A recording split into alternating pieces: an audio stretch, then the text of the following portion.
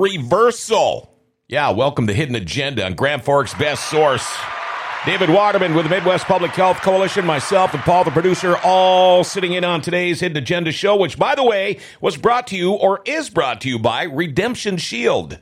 Have you noticed the ever-alarming 400,000 cell towers that have gone up in the United States alone? How about the electronics that reside in every room of our homes and Wi-Fi that runs 24/7? 5G cell phones are carried in our pockets hours on end. Common complaints are ringing in the ear: sleep deprivation, palpitations, headaches, memory loss, and so much more. Redemption Shield is on the cutting edge of offering products that protect your family from electromagnetic and microwave radiation. Start protecting yourself now. Go to redemptionshield.com and get grounded and shielded today.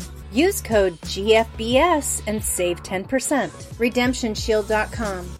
Yeah, just like they say, go to gfbestsource.com at the bottom of the homepage. Click the shield to order today. If you have any questions or comments, our number here at the studios of Grand Forks Best Source, 701-213-0863. Feel free to text or call us. Also, you can follow us on Rumble, too, all right? Before we get going here, let's do it. Jokes My Neighbor Tells Me. Here we go. Jokes My Neighbor Tells Me. I don't know if we're really going to call this one a joke, but we're going to call it the biggest scam in life. Here we go. The biggest scam in life is paying taxes on money you make, taxes on money you spend, and taxes on things you own that you already paid taxes on with already taxed money. Are you hearing me? Yeah. All right. A couple of things I want to go over quick here, and boy, ain't that all the truth. Let's see. Joe Biden's disapproval rating at 55.4%. Disapproval rating, 55.4%. Is approval rating at 39.3%. USA Today, Suffolk University did a poll. USA Today and Suffolk University. Black and Hispanic voters are abandoning Joe Biden. The polls showed Dems need a backup plan for 2024. I think they've been thinking about that for a while. And, you know, even them trying to take Trump off the ballot in these states, I don't know if that's going to do them any good or not, which I can't believe it's even happening, as I would think that would be about as unconstitutional as there could be. Minnesota News, I don't know if you heard about this. I was going to read it on our update this morning, but I decided to wait for today's show. All Minnesota school districts must provide access to menstrual products at no charge this year under a new state law. The bill, sponsored by Democratic Representatives Cheryl Yoakum, Sandra Feist, and Senator Mary Kunish, says the products are required to be available in restrooms regularly used by female and male students in grades 4 through 12. Now, some Republican lawmakers attempted to change the law's wording to just female restrooms, but of course, it's Minnesota, so of course that was rejected. About $2 per student was added to the education finance bill to pay the free menstrual products law. So imagine if you are parents to 5 boys and you're paying, okay, that's $10 extra a year for menstrual products that, well, they're probably not going to use unless they get a bloody nose or something, and then they'd be using things the wrong way. Okay, how about this one? It's time for me to pick on our part-time so-called, whatever you want to call, newspaper. I won't name names, part-time. American Opinion from Wednesday, December 27th edition. The American Opinion, which, by the way, is not the opinion of our so-called part-time newspaper, but it was the opinion of the Free Press in Mankato, Minnesota. And here is the title: State Flag Design Works Well for Minnesota. Okay, I'm just going to read parts of it. New flag based on a design submitted by Andrew Precker. He's a 24-year-old graphic designer from Laverne, but little remains from his offering. The 3 stripes on the right were replaced by a light blue field, emblematic of the sky blue water evoked by the state name. Star now mimics the 8-pointed star on the floor of the state capitol rotunda. A lot of major changes. There were more than 2,000 flags. 500 seals were submitted, released to the public view. Now, the law passed earlier this year, though, that created the commission that says the new flag and seal takes effect May 11th. Now, it would take legislative action to change that. Now, 2 Republican legislators who were non-voting members of the commission, including Bjorn Olson of Fairmont, want this action. Specifically, they want to have the new flag and seal put up for public vote I'm a Minnesota resident. That's what I want, too. Says the office believes such a referendum would violate the state constitution. Says we believe the legislature should simply thank the commission for its labors and stay out of the way. Stay out of the way. How about that? The new flag and over the current models, all right? There are even improvements over the original designs. We salute the commission and its work. My herald to you, my question to you, part-time newspaper is, how many Minnesotans did you actually talk to about this? Did you talk to any? Again, my number, 701-213-0863. If you work for the part-time newspaper here, feel free to call me and let me know how many Minnesotans you actually asked before you put this in, which had nothing to do with you. Okay? And one more thing. From that same article, I'm looking at a story. Does the new COVID vaccine work against the variant now spreading? Who can get it now? All right, I'm just going to, again, just a couple of things. No big rush to get the new COVID-19 vaccine, according to health experts. Many patients are hesitant to get the shot for a variety of reasons, including the ones we have been telling you about for 3 years. Fatigue from the vaccine, fear of side effects, the feeling that COVID is over. How about the feeling of what it's like to die? That's not in there. But there's a new variant spreading, and public health agencies and many doctors say the new vaccine, which rolled out in November, can help keep people healthy during this holiday stretch of traveling and gathering.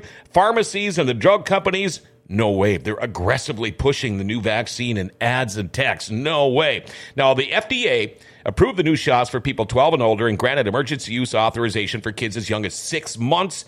Agency expects the new vaccines will be updated annually like flu shots. CDC Director Dr. Mandy Cohen recommended the shots for everyone 6 months or older to better protect against circulating variants in the country, following the advice of an independent advisory committee. Now, I don't know if you guys remember Joseph Ladapo, the Florida Surgeon General, who has clashed with federal health officials about masks, vaccines, and the state's COVID-19 policies. Now, he says the federal government failed to provide sufficient data to support the safety and efficiency of the COVID-19 vaccine. He recommends that people under 65 not get the new vaccine, and those 65 and older speak with their doctor. Now, if you decide to get vaccinated, how many shots you need will depend on your age and the timing of your previous dosages. How many shots you will need? Isn't a vaccine supposed to be the shot? Singular, not plural. And now they throw in all these boosters. Before you know it, they're going to make it a monthly deal. All right, I'm done. How you doing, David? Happy New Year. Happy New Year. There we go. Well, Happy New Year, yeah. That's a lot to soak in. How am I doing? That's, you know what? As you were talking about that whole thing with the vaccine and doctors promoting it, I just thought, lying liars keep lying. Yeah, they just do. They keep lying, and sadly, the medical profession, doctors in particular, are they're promoting the lies because they didn't do their homework. Right. They don't have time. I mean, look, the way that it's supposed to work, the CDC, the AMA, the World Health Organization, they're supposed to be doing the good work of making sure that people are safe and healthy and checking out new drugs, new pharmaceuticals to make sure that they are safe and effective. But they're not doing that. They're really, these guys have become shills for Big Pharma, and that's really how it works. I mean, it's easy to say, but we could do a whole show. We could do multiple shows on how Big Pharma gives large gifts of money to all the major medical schools in the country. They give gifts to the organizations that are supposed to be watchdogging them. I mean, they actually, when you provide funding for someone, it's called capture. We've talked about it before here on the show. Anyway, the point is, these so-called vaccines have never proven efficacy against COVID-19. It's just like the flu shot. They've never been proven to be effective against the flu either. Right. We're just supposed to hear it and believe it and take it. Right. So if you're stupid and you are willing to let anybody jab anything into your body just because someone said, oh, it's a good idea, and you don't want to do any more research than that, go for it. Take it, because it's like a friend of mine that he's going to be with the Lord now, but he was in construction for years. He's a carpenter. He was in construction for years. And I was talking about there was some guard, some safety mechanism on a fast spinning blade. And he said, yeah, when I got started, we didn't have all this safety stuff. I said, yeah. He said, all the high work, all the safety ropes and everything. He said, we didn't have that. I said, oh. He said, yeah, that's how we got rid of the stupid people.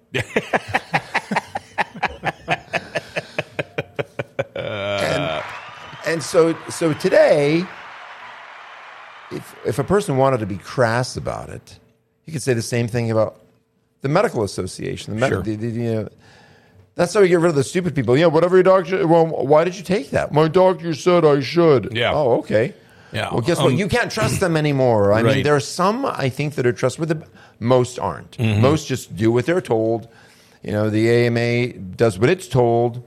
CDC does what it's told.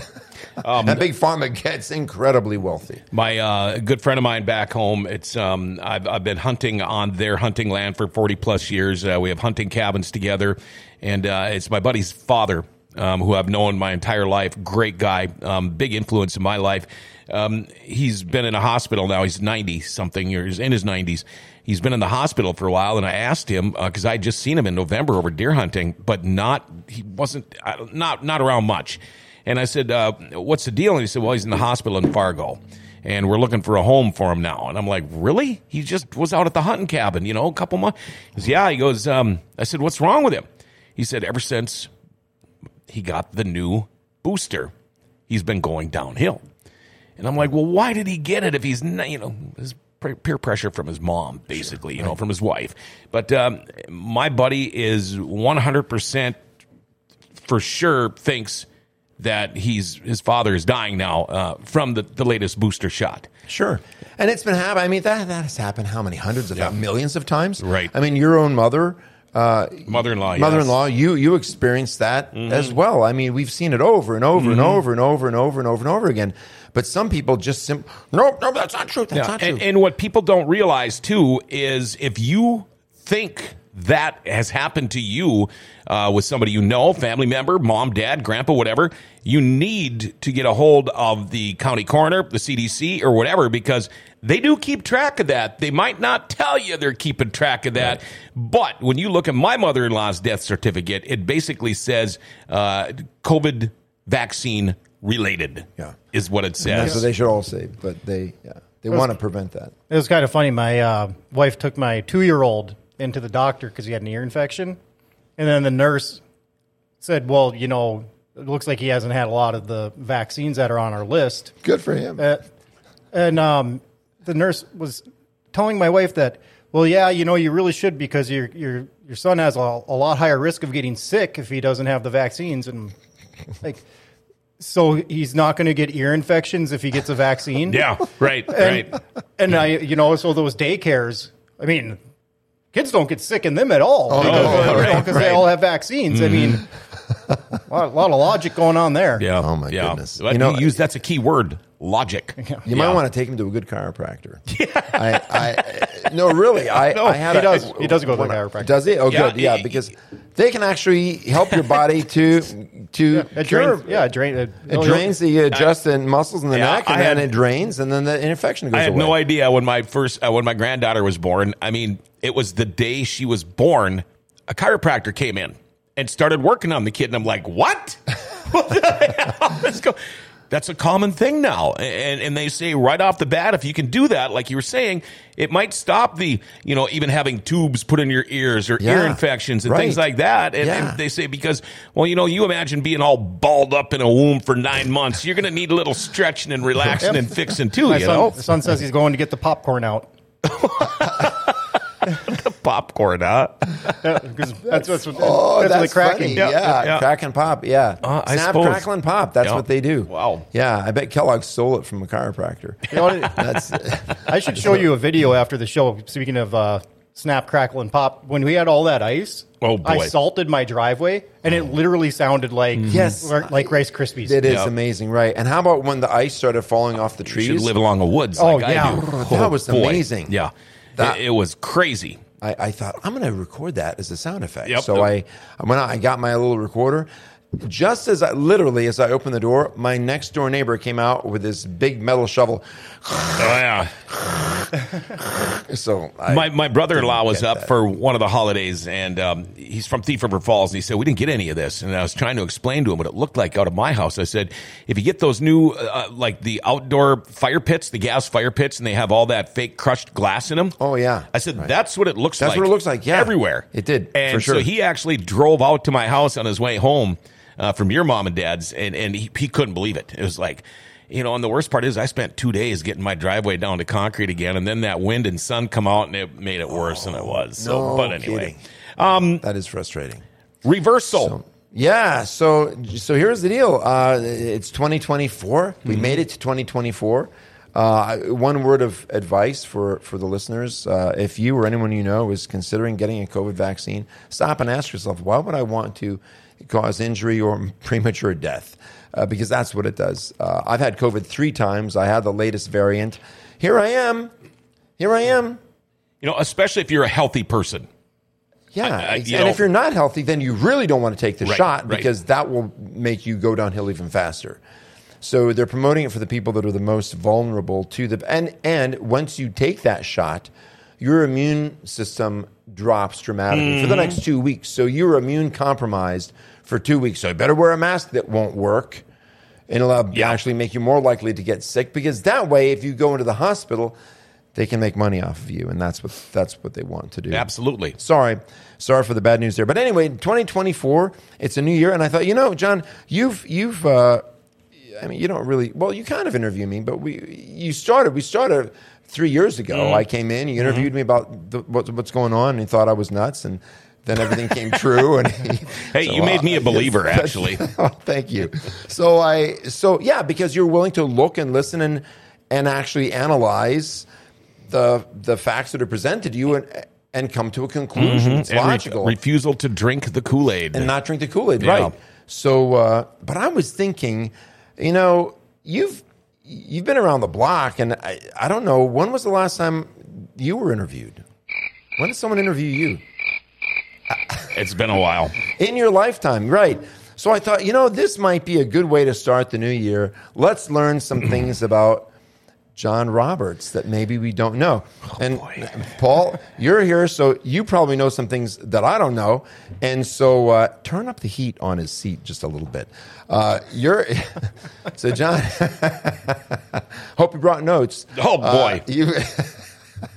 I think just from what little I know, you've had a very interesting life, and I think it's only fair to let our listeners know a little bit more about you. Okay. So that they can, maybe it'd be encouraging. Maybe they'd say, "Wow, I'm glad that didn't happen to me." They might. You need a beer? Maybe they. So let's just start. So you live in Minnesota now. Did you grow up in Minnesota? Yes, I did. So you're from East Grand Forks, or was it someplace farther? I was east? born in Crookston.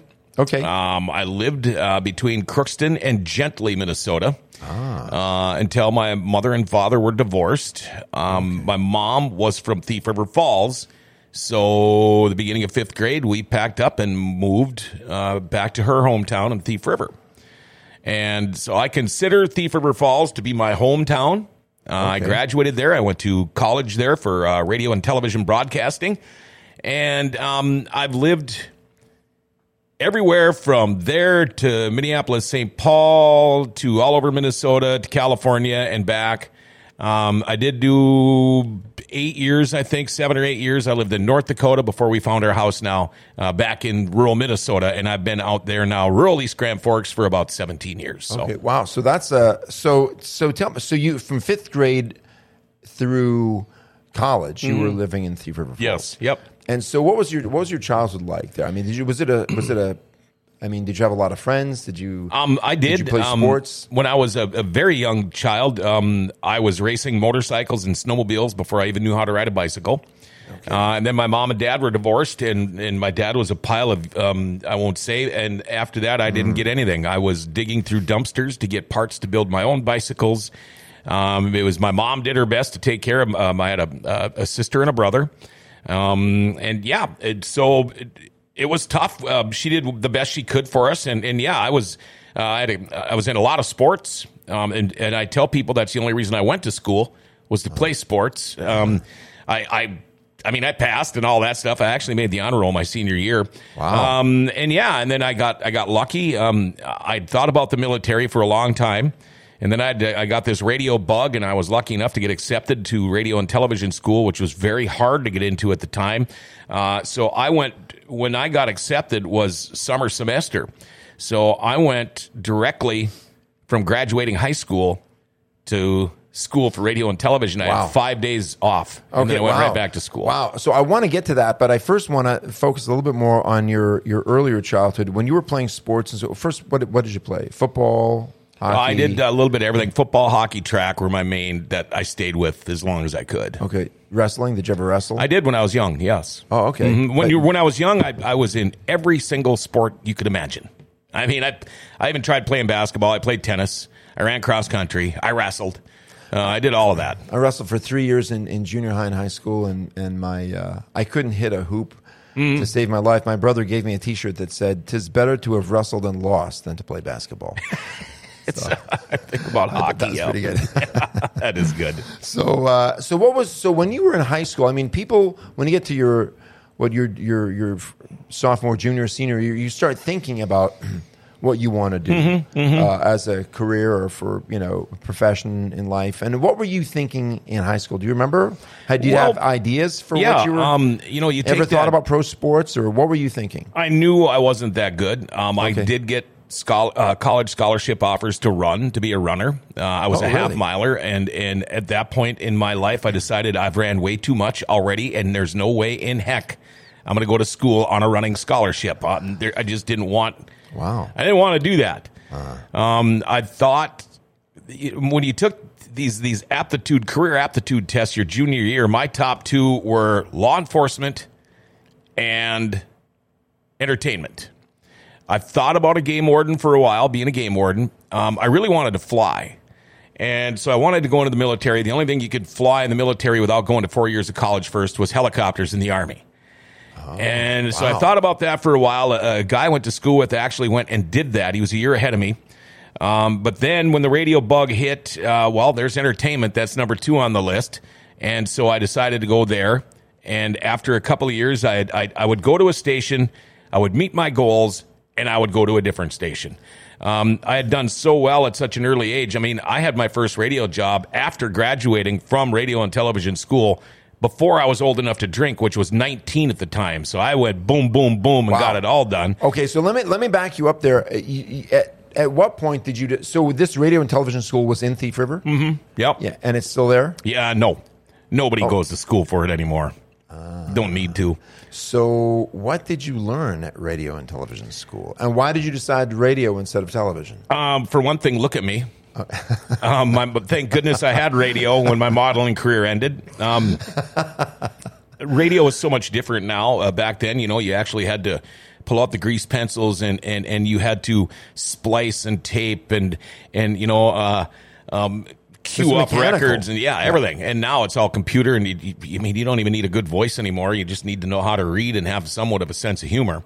And so I did that, and then the Armed Forces bug hit me again, and I got some pretty good offers to go into Armed Forces radio. And so I actually had it narrowed down to Japan or Germany. And then What year was that? Probably about 87. 87. So I'd been doing it for about 4 years, and I had it narrowed down to one of those two, and then I got in an accident, and then the rest is history. I was never had a chance to go to the military after the accident. What kind of accident was it? I was in a plane crash. Motorcycle? Plane crash. Mm-hmm. Shot down or no? We were. What kind of plane was it, and how? Why were you? I should have sent some pictures. No, I was riding. It was a good friend of mine that I grew up with. We used to go up once in a while. He was a crop duster. We decided. Funny story. My roommate and I'd moved back from California, and I was living with my best friend, who we were talking about earlier, talking about his dad. And all we were doing was riding and racing snowmobiles, and we were laid off for the winter, and so we drank a lot. It was to the point where we were drinking together a half gallon of whiskey a day between the two of us. So January 1st, we decided to see if we could stop drinking for 2 weeks. And we did. We made it 2 weeks without a drink. We'd go to the bar every night, watch people, and probably watch to see how dumb we were. We went 14 days without a drink, so we went to celebrate on that 14th day and ran into a pilot friend of mine, and we decided to go flying the next morning, and we crashed, so I blamed the crash on alcohol, even though alcohol had nothing to do with it. I see. How's that? Right. So tell me about the crash. Where were you flying from, and where were you flying to? Just messing around, flying around. There was 4 of us in the plane. You were just up for it. Was a joyride. Yep. We had to stay a minimum of 500 feet because there was 4 of us in the plane. We figured we were up at about 12 to 1,500 feet when all of a sudden the tail dropped and we just started going straight down. So there was no stall horn, no nothing. There's been a lot of shady things about the books on the plane. A lot of funny things happened after that. It was probably safe to say the plane probably shouldn't have been up. So when you say the books, you're talking about the maintenance records? Yes. Yeah, you have to have those records. You know, they have to be done, and they were FAA requirement. It sounded like some of them were altered a little bit. And then the guy who was the mechanic in the books had never bought a plane to scrap before in his life, and he bought that thing up so quick and cut it into a million pieces and make your head spin, and then he died. So, yeah, it was a weird deal. So did anybody have a grudge against you? I mean, is there any reason somebody would have tampered with the books or the engine or the... I don't think so, no. No competing radio personalities that wanted to take you off the... In fact, I wasn't even in radio at that time. I had taken a year off, but, we were out there in the middle of nowhere, and... nice, beautiful summer day. It's 30 below zero. Wow, in the summer? Yeah, I had January 15th. I had sweatpants, tennis shoes, and a Letterman jacket on. So you were well dressed for the occasion. Yeah. They found me. I had made it about a half mile when they found me. So let's just. So you clearly weren't planning on getting into a plane crash that day. No, I was not. Sweatpants, a Letterman's jacket, those brand new shoes. And brand new shoes that they tried to cut off my feet because they were frozen out of my feet so bad. And what were you wearing under your Letterman's jacket? Like a sweatshirt. Big wool. Oh, okay. Just a hoodie. Hoodie. Yeah, no gloves. 30 below zero. No gloves. Mm-hmm. No gloves, no boots. Yeah. No warm wool socks. But it helped because we were all bleeding a lot. So they say the cold weather probably helped us out quite a bit. I see. Yeah. Probably did. So how did it crash? So you started going down from what was the altitude before you started to drop? Probably 12 and 1,500 feet. We should have nosed straight in. He pulled up a little bit right before we hit. They figure we were going well over 100 miles an hour and we hit. And we stopped in less than 100 feet. I have fallen off a snowmobile before and I rolled for 100 yards. So this was, and then I was the first one to wake up. I thought I saw some really bad stuff, and I thought everybody was pretty much. I thought they were all gone, and then they started coming to, and it's funny because my friend in the front seat, his legs were crushed in the cockpit, but he was laying outside the door under the wing. In a wing on a Cessna, a wing on almost any airplane is a fuel tank. So he was laying out there under this wing for hours in 30 below weather getting dripped on by aviation fuel. So it burned him pretty good. But when they finally realized we were out there, they had to go and roust the local farmers to make a road out because we were in the middle of a stubble field and the snow was 4 or 5 feet deep. So they had to get farmers up and make a road out to the airplane in order to even evacuate you. Yeah. Wow. So how couldn't they use a helicopter? I never thought of that. That's a good question. I don't know. I didn't. Helicopter. Although I suppose you wouldn't want to go right back up in the air. Yeah, right. But no, that's a really good question. I would think a helicopter would have been a whole lot faster. No, let's make a road. Let's cut a path there in the snow. Make a road. Okay, we cut the path. Should we pave that before we go, or what if it's too icy? In the meantime, you and your friends are laying there. Yeah, that's 30 below. Oh, there it is. That's one of them. Wow. So you've got I wish we could put it on screen. Here, I can try to hold it up to the camera. That would be. But really quickly, so was your friend that was the pilot of it? Was he the one that was in charge of the books? No. It was a club plane. Oh, so it wasn't his plane? No, it was a club plane. You just pay your dues. And it's basically you are responsible for fuel and all of that stuff. But Okay, let's see here. And There here's we your go. spot. Oh, there it is. Yeah. Look Yeah, at and that. if you want to scroll from right to left, you might be able Wow. to get some. Yeah, go the other way. Yeah. Oh, it's Okay. Yeah.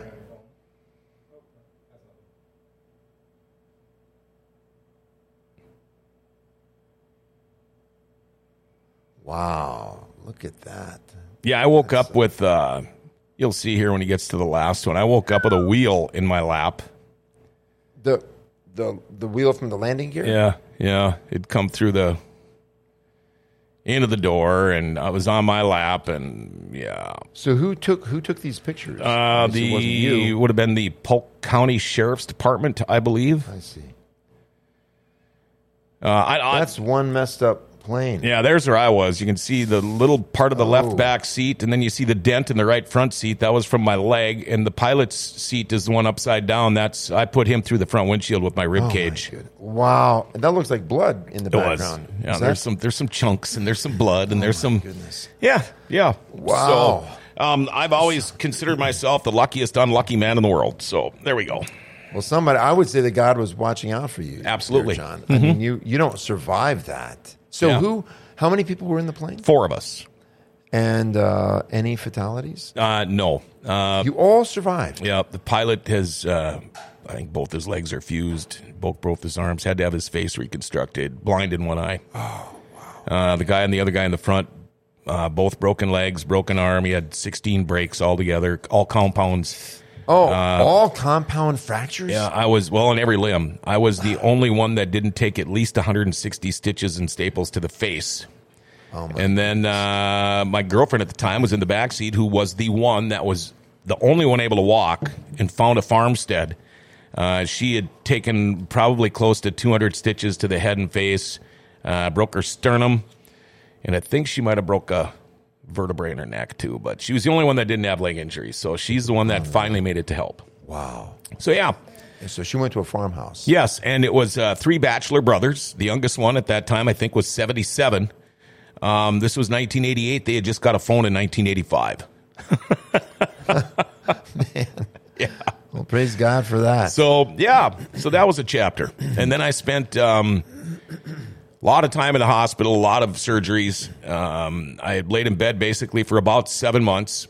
And then I went to physical therapy 6 days a week for another 7 months. And best people in the world. I almost thought about going to school for physical therapy after that. But, yeah, I mean, I basically had to learn how to walk again and everything. So, yeah, they Wow. told me, at first you're going to probably lose your leg, and then it's, you're always going to have a limp, and then it's, you'll be lucky if you ever run a straight line again. And, my vow was by the next year to race a snowmobile race again. Everybody thought I was nuts. I showed up with a cane, and I raced a 100-mile snowmobile race the next year, and that was it. Then I gave it up after that. Wow. So, yeah. That is amazing. I mean, that's truly a remarkable story.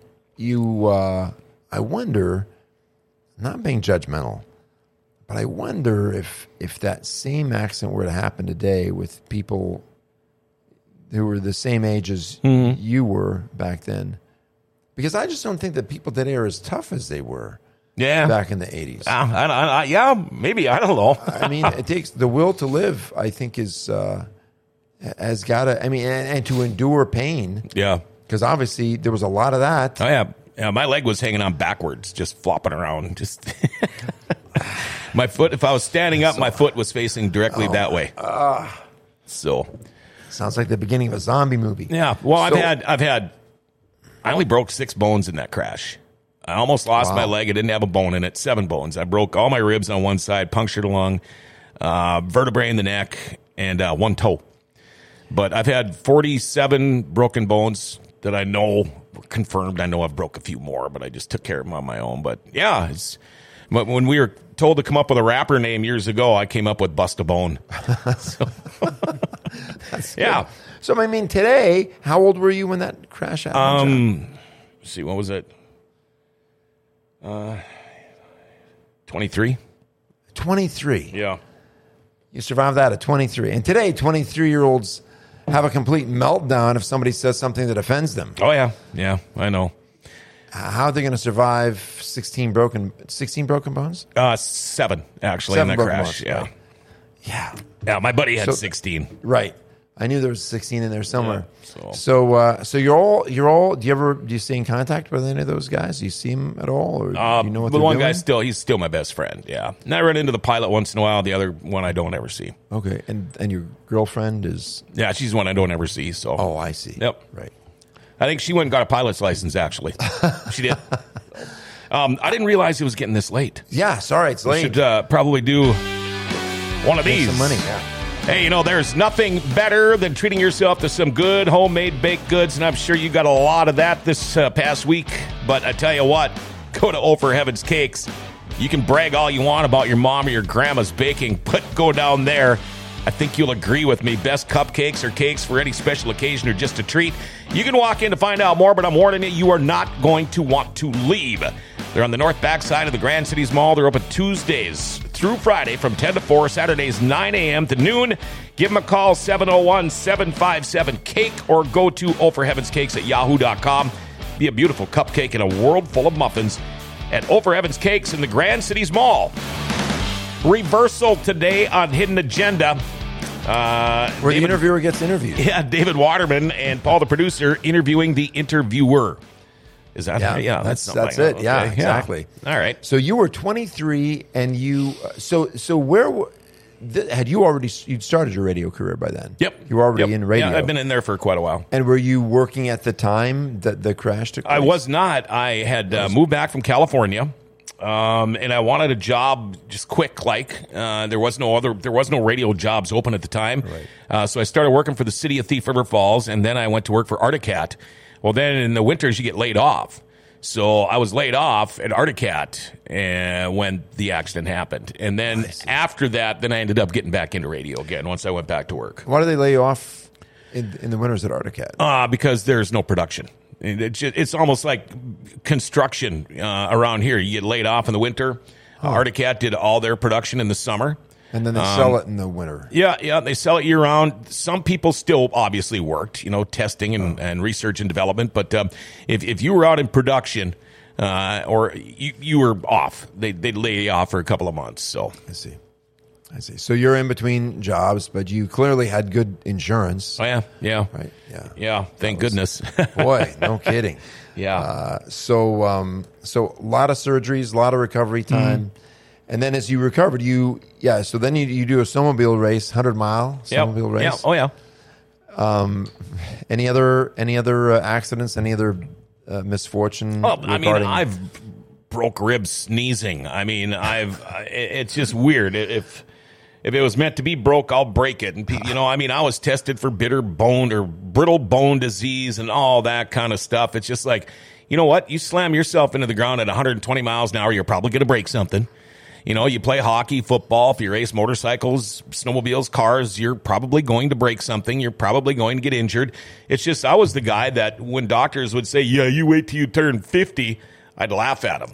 I remember walking into the ER one time with a hockey stick in my hand, and he's like, what's up with the hockey stick? I said, well, I want to make sure when you put the cast on my arm that I can still hold my hockey stick because I'm a hockey player. He says, well, what makes you think you're going to have a cast on your arm? And I said, because I know it's broke. Well, okay, Einstein. I broke my left arm 5 times in my career. So, long story short, I walked out of there with a cast on my arm, making sure I could hold a hockey stick. So what, you're going to play hockey with a cast on your arm? Heck, I got kicked out of a high school football game for using a cast as a weapon. Of course I was going to. So maybe there's just have you ever had your nerve center checked to see if you actually can feel pain? Is that a thing? You just can't feel pain. Believe me, I feel pain. I see. And going back to what my doctor said back then, I'll be 59 next month. Every step I take hurts. Every single step I take hurts. I was told I need new knees, probably need a new hip, and I know I got a bad shoulder. And I've had, the 2 lower back surgeries, a neck surgery, 5 knee surgeries. So, yeah, it's just things wear out. So here's something I heard just recently. I read this, and this is kind of disturbing. It's actually very disturbing that there's a major, once you hit 65, I know that that's ways away, but they say that once you hit 65, the anesthesia that's used during surgery has a very high chance of creating cognitive impairment. Oh. That's for the rest of your life.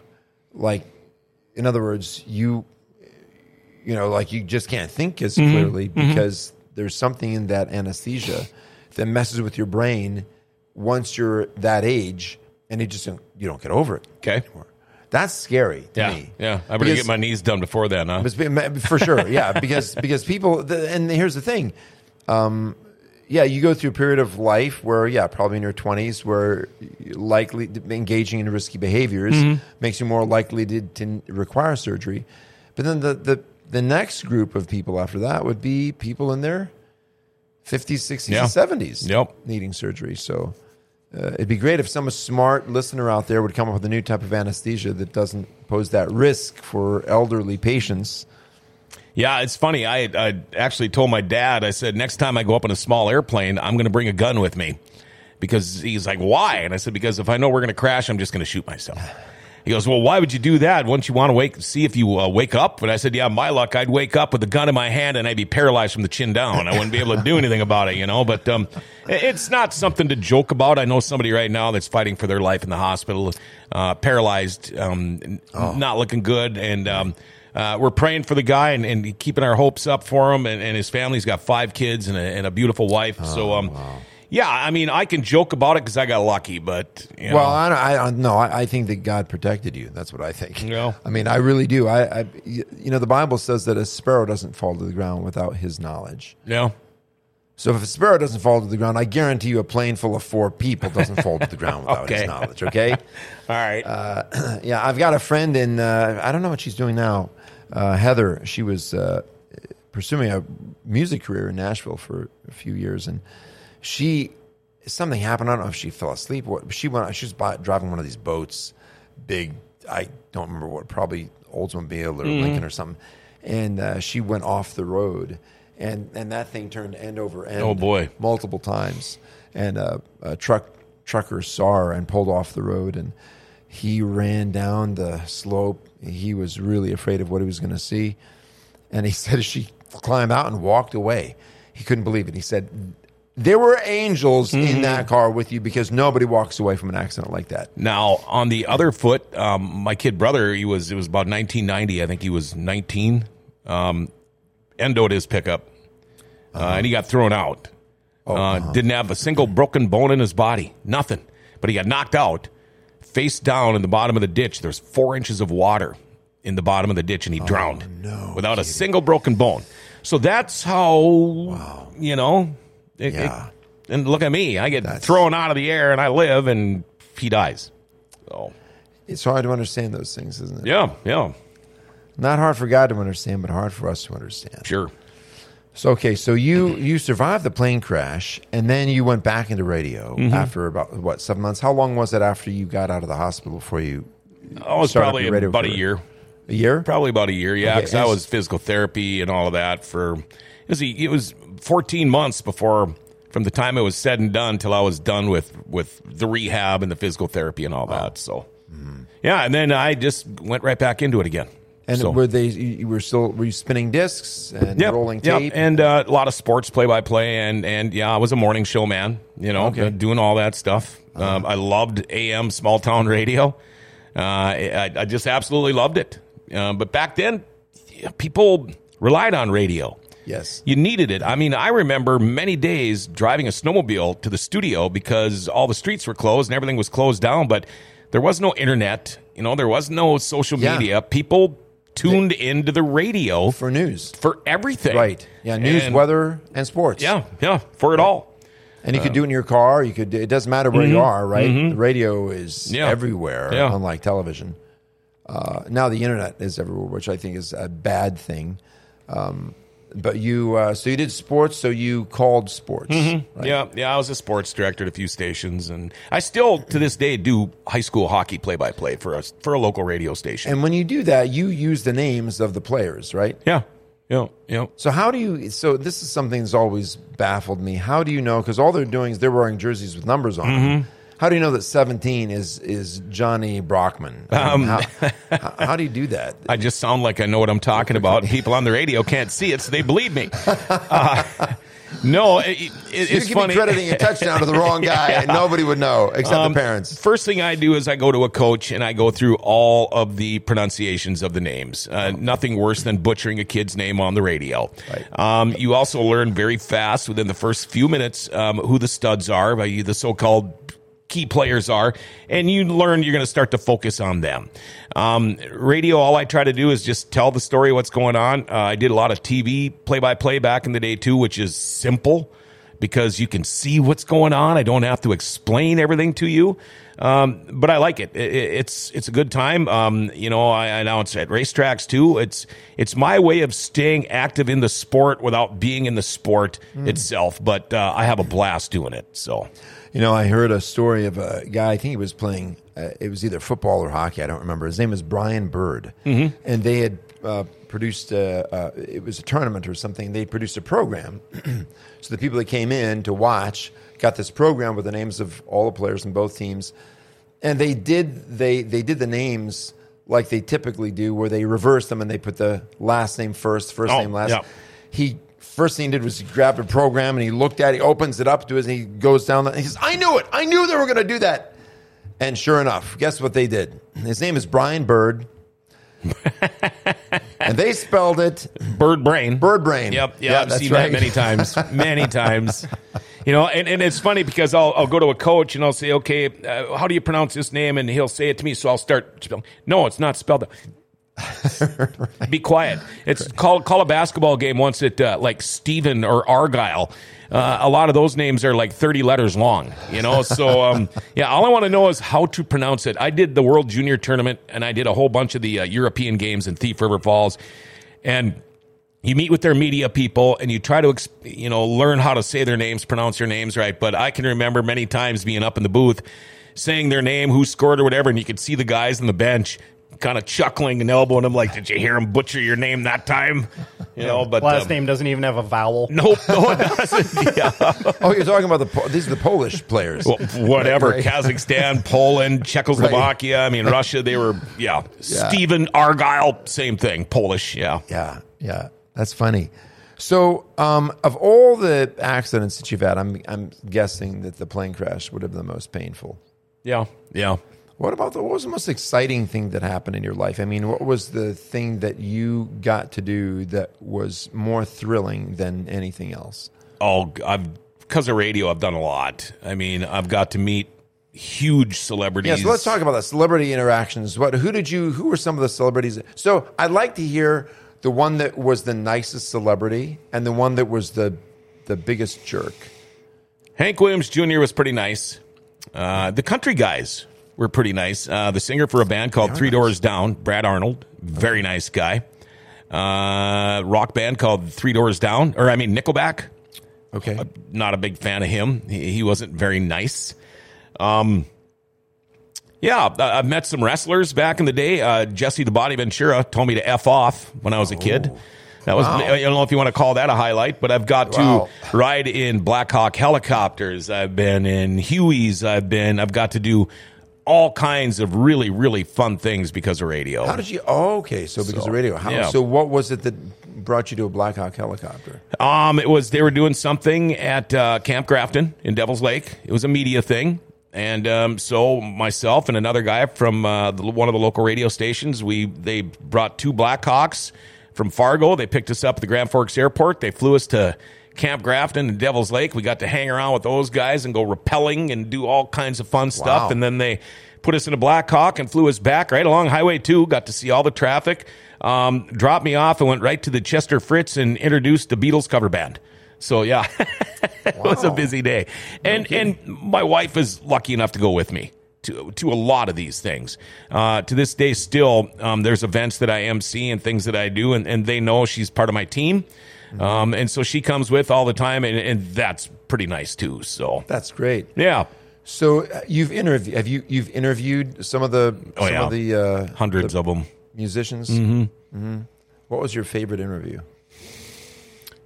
I don't know. Probably I interviewed a drummer and I don't remember what band it was. I think it was Creed in a bathroom at the Fargo Dome. And it was probably not, I don't know if they'd call it my favorite interview, but the most unique interview I've done. Yeah. Was Did in a you record bathroom. it? You have a little tape recorder and record the interview? That's what we did, yep, on that one. And Well, a lot of them were taking live. a piss or what? No, it was the only quiet place we could get to in the Fargo Dome. Wow. And I don't know if you remember the Osbourne show. The Osbournes, I was on the very first season of that when it was so huge What, you on mean, MTV. Like Ozzy Osbourne? Ozzy and his family. Yeah, where they follow him around and they made a reality show out of it. And I figured he would have been the best interview. no, because you'd ask him a question. This is not. You'd ask him a question. And I'd look, he had a handler standing behind him on each side, and I'd look at them, and they'd either go or they'd go. And so that's how I knew, oh, sure, I know, yeah, exactly. Oh, no, yeah, I hear you, man. No way. I had no idea what the hell he was talking about, except I for see. rock and roll. So they were cueing you to either agree with him or to say, nah. Well, they were helping you. kind of. They were interpreting his guttural. Yeah, basically. I mean, they were on my side. I think they were very used to doing this. I'm sure. And I think as far as the interview, the show, and all of that stuff, all that goes, it was just better off that I just followed their lead. And, Sure. and it worked out pretty good. So, Right. So did he have much of a brain left? I mean, was he able to? Could he, it's almost like people with with MS or something. It's there. They're sharp. They know what's going on. They just can't get it out to you. You know what I mean? So why was that with him? What was his problem? I don't know. If who knows with him. It could have been a little bit of everything with him. I mean, but he was. I don't know. He was all right, I guess. So, So who? Okay. So you've interviewed a lot of people. Do you still have those tapes? No, I never have ever. The only thing I have is a picture of Ozzy Osbourne and me. Otherwise, I've never once asked for an autograph, and I have never once asked for a picture. If there are pictures, they were taken by somebody else and maybe saved, but I don't have any of that stuff.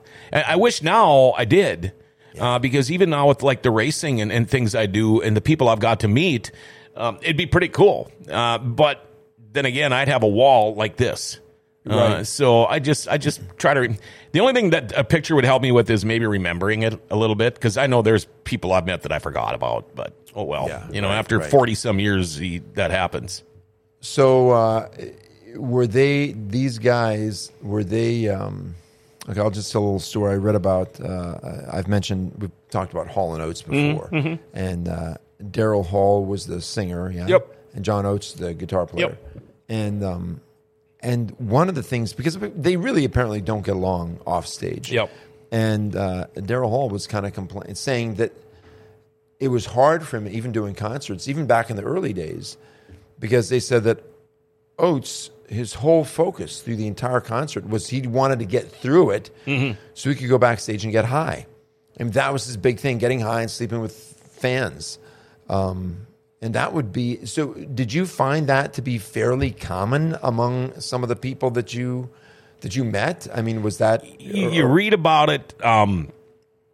I don't know. I know for a fact where guys working for a band will pick out women, and go grab them and say, hey, you should go backstage later on the night. I never saw that. I will say I did get kicked out of a motel one time. With some really heavy bands. I mean, heavy metal bands. I was the quietest guy with the shortest hair, and I got kicked out. And I still haven't figured out why. But no, I never saw any of that stuff. And a lot of these guys, especially if there's media around, there are bands in back of the day that would say, well, it doesn't matter. Any media is good media. But most of them are like, no, this doesn't need to get out. And so a lot of these guys were, I think, on their better behavior when we were around. Because there was only so much time when we were around in their green room or whatever. Right. Then after that, once the media is gone, that's when the stuff would happen. I see. So you did, okay, that makes sense. So let's I want to move on a little bit to what life was like then. I mean, in radio, like you said, everybody relied on radio to know what's going to happen, right? What's going on, whether it's a weather event or I mean, if it was terrorist attacks, people flooded 97. Everyone was glued to their radio. It was 24/7, so that people know what's going on, how we're going to fight this flood. Today, it's not like that anymore. I mean, in fact, I spent a few years in radio myself, and back then there was a celebrity status afforded people who were in local radio, right? You experienced that. Yeah. But I will tell you, my first, when I went to college, I had long hair. I was playing bass and singing a little bit in a band. I mean, I wore earrings and all that kind of stuff. And I didn't know a thing about country music. I started to panic when I graduated because I thought I should have a job the day I graduate. I mean, I got job offers 6 months into school. But I figured if I'm already this good, or if they think I'm this good, I might as well get my degree and then go to work. What the heck? So I ended up, long story short, I took a job in country radio. I'd never heard, I'd heard Reba McEntire was just getting huge. I introduced her as Reba McKintry.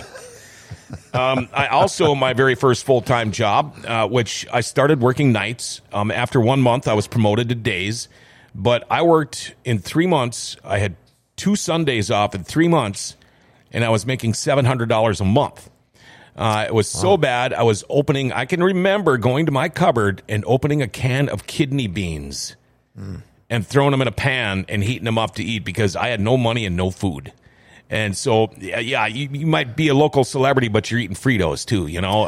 It didn't pay well. No, it did not pay well for the work that you did and the work we had to do. But that all changed. You know what? It got bigger and it got better. But radio is not a very good paying job nowadays. All they care about is sales. It doesn't matter what the product is. It's just like a lot of them don't even have a product to sell anymore. But so it's a lot different. I don't think you're going to find. Well, there's just not anybody doing the job anymore. I mean, for example, well, I better leave them out, but there's most of the jocks are done. Everything is canned now. Everything is syndicated. You might have one person doing 300 radio stations. You know, so there is not a lot of local in radio anymore at all. Right. You might get it on the morning shows. And then you might get it on your sports at night, but otherwise, the most of the announcers and stuff, they're not local. And why do you think that is? What changed? I don't know. I just don't know. Nobody can afford to buy. I mean, it'd be great to buy out somebody here in town that's got 5 stations in their building, but you're talking about millions of dollars. So nobody does it. Everybody says, "Yeah, it'd be great, and we can bring it back to local again," but nobody can afford to do it. And the few people left are the ones hanging on that have been there forever, and they're just buying their time. You know, I mean, like for me, 21 years I worked at one place, and I had 2 number 1 shows in Grand Forks. 2 of them were number 1, and I lost my job after 21 years from somebody that never even met me.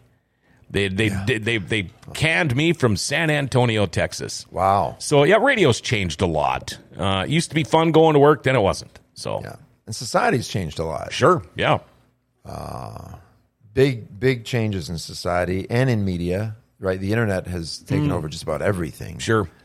I remember when the internet was like dial-up, and you'd go to a website, it'd wait 5 minutes for the homepage to load, right? Put your phone on the thing there, and right. Yeah, and then so when radio got done, I kind of went into hiding for a while, and Paul, the producer, is actually my nephew, and he called me up one day and said, "Hey, let's do this," because I had headhunted him to come and sell radio ads, and yeah, I think he still hates me for that, but and so he came up with this idea, and I had heard about it. I'll be the first to tell you, and I won't be the second one because I know he'll agree. I'm really computer illiterate. I know enough now to do what I need to do, but I'm really bad at it. And I just knew it was the next thing. So here we are. Yeah. And but the guys that run the computers don't even know what they're doing. No. I mean, I hear more mess ups, more mistakes, more broadcasts where suddenly there are 2 different things going over the air at the same time. It happens all the time. Mm-hmm. Than I ever heard when it was guys like me and you actually turning knobs and pulling switches. Now they just get a board op. for like doing games and just switching, Yeah. okay, we're going to go from Bongino to the local weather and then we'll switch it right back, so they're board op. They get paid minimum wage. They can still do their college studies or their high school studies or whatever while they're working. There is no, they're still out there, but you're not going to find too many new radio personalities anymore. Yeah, right. And it doesn't. You're a DJ. No, I'm an on-air personality. There's a difference. There is a difference, and it doesn't take the skills that it used to take, to run those machines and make them go. So that you had a show with no dead air. Right, there was no. Yep. So back in the day, I actually had an idea for a. I think you would have appreciated this, John. I was going to do a movie. In fact, I started shooting this movie. It was called Dead Air. And it was about a small town where there are these local radio DJs, radio personalities. And being in the business, you understand what the egos that get involved. Even though the pay is not great, but sometimes the egos are really great. Mm-hmm. Oh, yeah. And so what happened was there's this some guy kills like one of the top radio guys in this little town. Then another DJ gets killed, who's also a big guy. These are the highest paid guys. They've got the morning drive slots, and then it happens again at another station, and it becomes obvious that there's a serial killer out there, and he's going after the top talent in radio in this town. And so then, what do you think happens? Every DJ, it doesn't matter if they work, overnights on the weekends, they're all panicking because they're convinced that they're next. Why? Because all DJs think that they're the best, right? Yeah. So I have this little dark humor in there. Anyway, I never made that film, but it was. I thought that would be funny. I almost got beat up a couple of times for on the air or off the air. Off the air, because I happened to read somebody's name on the air, which I got from the police department in my news. I know we've had. I've never had, but guys I've worked with have had death threats. Not everybody takes everything the same way with a grain of salt, and sometimes guys aren't smart enough to say something that they thought was cleverly funny. There should have been that it's too early type thing before some people open their mouths. And, next thing you know, you're answering the phone and they're saying, hey, I'm looking at you through the scope of my 30-06 rifle right now, Wow. So, yeah.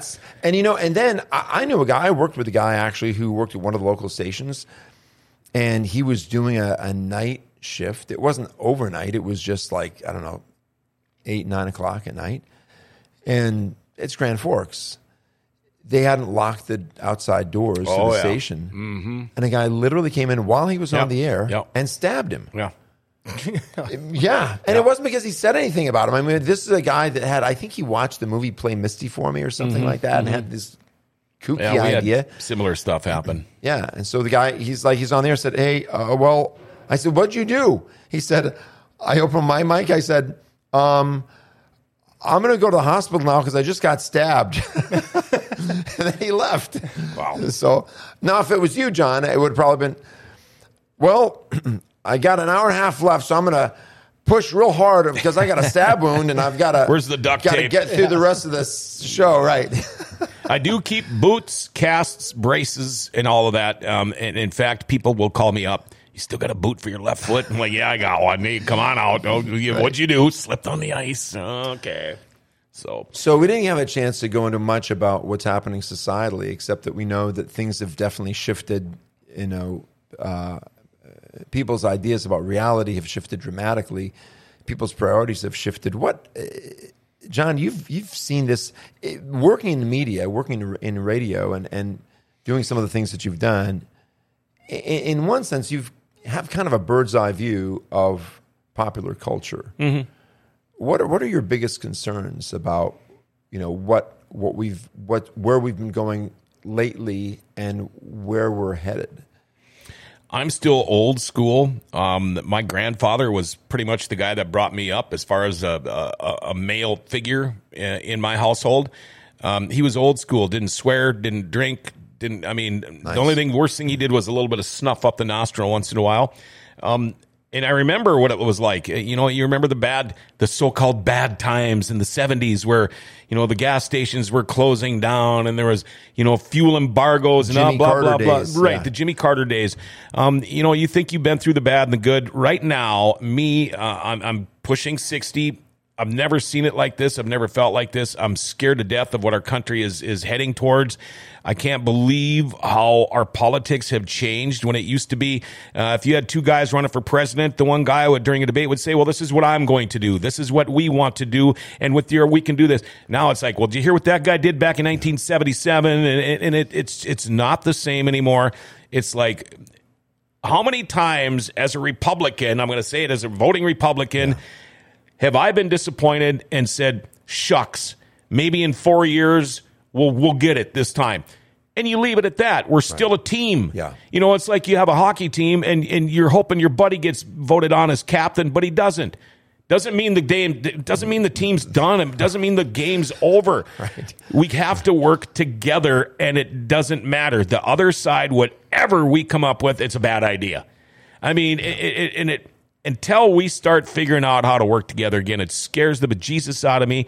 My wife is now a dual citizen of Europe, and we are really, really thinking hard about moving overseas. So just because I don't want to live my last years hating where I live, you know, and it's starting to get to that point. I'm so fed up with Minnesota right now.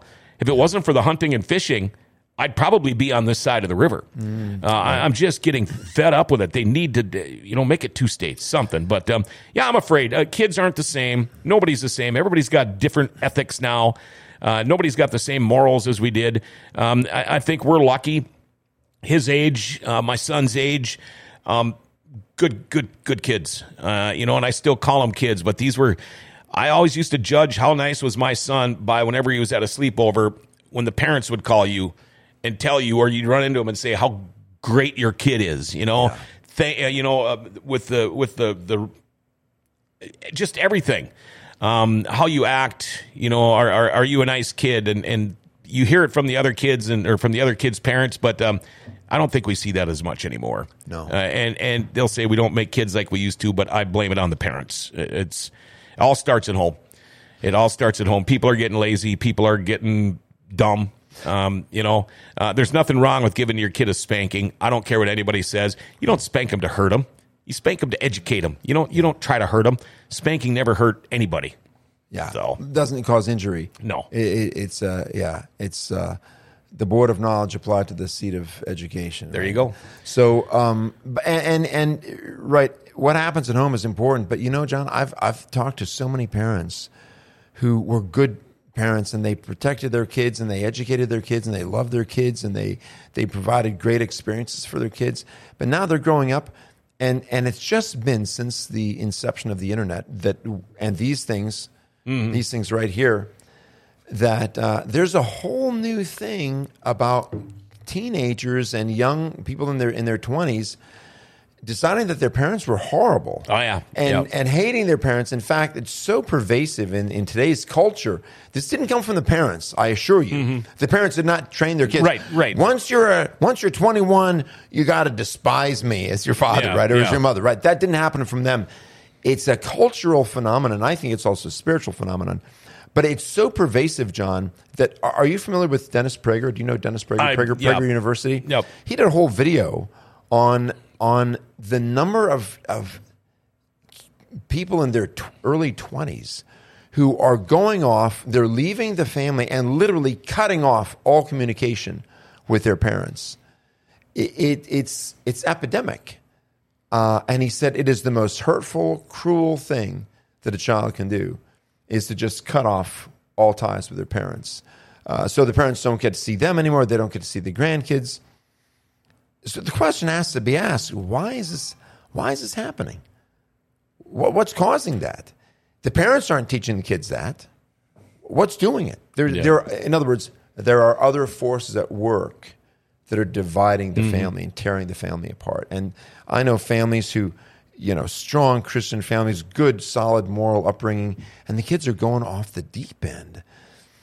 There is I believe that there is such an attack on kids today and on young young adults to turn their morals and their values and the values that they were taught by their parents upside down. And I think that no parent can do it by themselves because it's just too big. It's everywhere. It's everywhere. You get one of these things, you get access to a computer that's got internet access or social media or other friends that are on those platforms, and it's going to filter in and it's going to affect the kids. I think I've said this before. I'll just make this point quickly before we close. I know a couple who had 5 kids. They're farmers. They live way out in center North Dakota. They didn't let their oldest boys have any cell phones at all. No internet access. Maybe once or twice a year to do research on a paper that they were writing. And they are the most. And then now they're adults. They're in their young, mid-20s. They're married. The most polite, respectful, hardworking, happy 20-something-year-olds that you could ever meet. And all their parents did was restrict them from getting a hold of this. Yeah, but it's so difficult. And as a parent, it's so difficult for me to keep these things away from my kids. And I regret it now. I wish that's my advice to parents. Don't let your kids have access to the internet and don't give them cell phones. Well, it's a kind of a funny thought, if you think of like the Amish community or something. Yes. Right now, I mean, any teenager can go on YouTube and learn how to, build a house or build a shed or something along those lines. Yeah. Because they can get all the research for it until they have to pound a nail. Yeah. Right. Yeah, that's it. And look at the Amish communities, right? Sure. What's happening with their youth? They're still normal. Yep. Right? I see them every year where we hunt. They still respect their parents. They respect the elders in their community. Yep. That used to be America. Yeah, I saw a kid walking down, an Amish kid about 15 years old, walking down a gravel road in the middle of nowhere. He was heading to an abandoned farmstead that still had a barn with some hogs in it. And I know that was the only place he could be going to.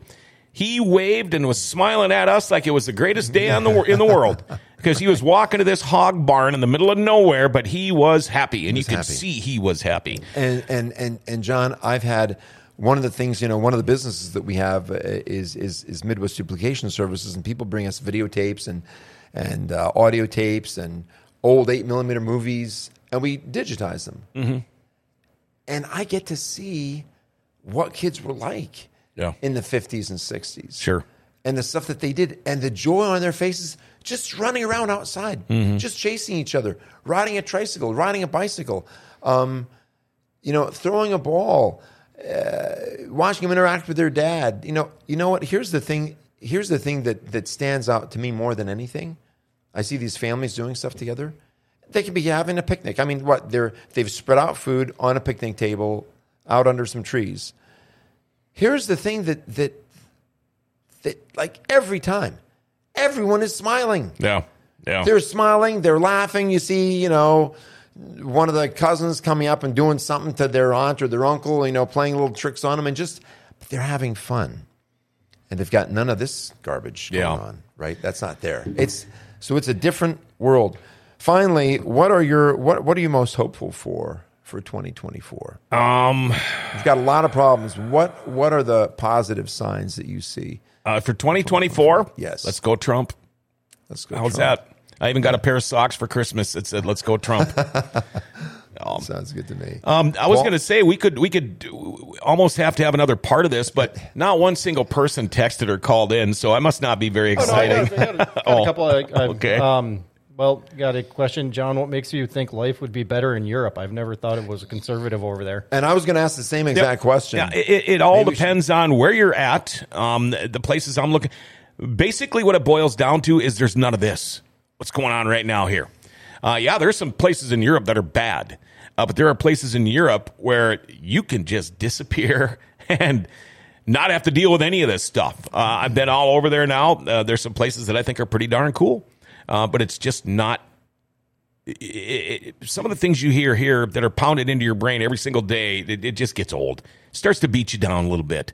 The places I've been to over there, it wasn't like that. Everybody's just so laid back in the places that I'm thinking about. I'm not going to start naming countries or anything, but it all depends on where you go. You know, it's like the United States too. I mean, you could go live in Oregon or you could live in North Dakota. Big difference between the two states and how they think. You know what I mean? For sure. Yeah, and I'll say, I mean, I traveled fairly extensively through Europe in the 80s, but and America was different then. It was America. Mm-hmm. And I was and I loved it. I mean, I took the Eurail. I had a Eurail pass. I mean, oh, sure. I went anywhere I wanted. Spent some time on one of the Greek islands, but got attached to a movie crew for a short time that was filming in Florence. But when I got back to the U.S., I thought, now I know why people kiss the ground when they come back to the United States. No, see, I liked it. Because because the freedoms that we have here. Now, that was in the 80s, right? America's different now. Yeah. I would put this out for your consideration. There's a reason that the evil globalist forces are hell-bent on destroying America and not those pockets of Europe that we find so enjoyable right now. There's a reason that they are absolutely fixated on destroying America. And not those other places. And you know why I think it is? I think those other places don't pose any kind of a threat to them whatsoever. Okay. Yeah. And America does. Mm-hmm. Sure. And once they get rid of America, if they can destroy our country, then those other places in Europe that are so nice right now, they're going to become like France during World War II when the Nazis rolled in and just took over. Yeah, it's funny how France doesn't like us. If it wasn't for us, they'd be speaking German right now. They sure would be. So. You better believe it. Yeah, that's right. This was kind of weird. I liked it. Thank you. We made it up to about my 25th year, I think, but there's a lot to say. And I did want to say... Marie Stewart, congratulations, Marie. She didn't. I didn't see anything. I believe she deserves a congratulations. Oh, so. Oh, okay. Yeah, good. If I remember right. Sure. I don't know. Yeah. New person in the family. So there you go. David Waterman, thank you for coming in today. We're like hour, 20 minutes into this thing already. So, and thank you all the people that are really interested in finding out about things that have happened to me. If you ever want to buy me a beer, I like to hang around at certain places, like across the hall here, Rumor Sports Bar and Casino, and I'll talk to you all you want about it. But tell you what, Rumor Sports Bar and Casino, they have been with us since day one here in Grand Forks Best Source, the very first one to ever advertise with us. I love the place, wall-to-wall TVs. You know, this past weekend, you could have went and watched the Wild lose, the Vikings lose, and the UND Fighting Hawks all lose in the same weekend. You could have went and watched it at Rumors on one of their 900 TVs in there. They got buses to UND Sports and all the big concerts, great lunch and dinner specials. You see people going in there for lunch all the time. They've got that $7 express lunch. Today, it's boneless wings. Go in there and check it out. Rumor Sports Bar and Casino right here in the Grand Cities Mall. We absolutely love the place. By the way, tomorrow, Grand Forks Mayor Brad Bocheski joins us with thoughts of 2023 and things to look forward to in 2024. It's going to be a good one. I can't wait. Hey, Happy New Year's, everybody, and have a great day. Remember to like, share, tag, and follow us. Hit that notification bell on your smartphone. You'll never miss a show that way, all right? Your phone dings every time we're going to go on the air. You know, the Grand Cities, they are grand. Grand Forks Best Source is giving them an identity again.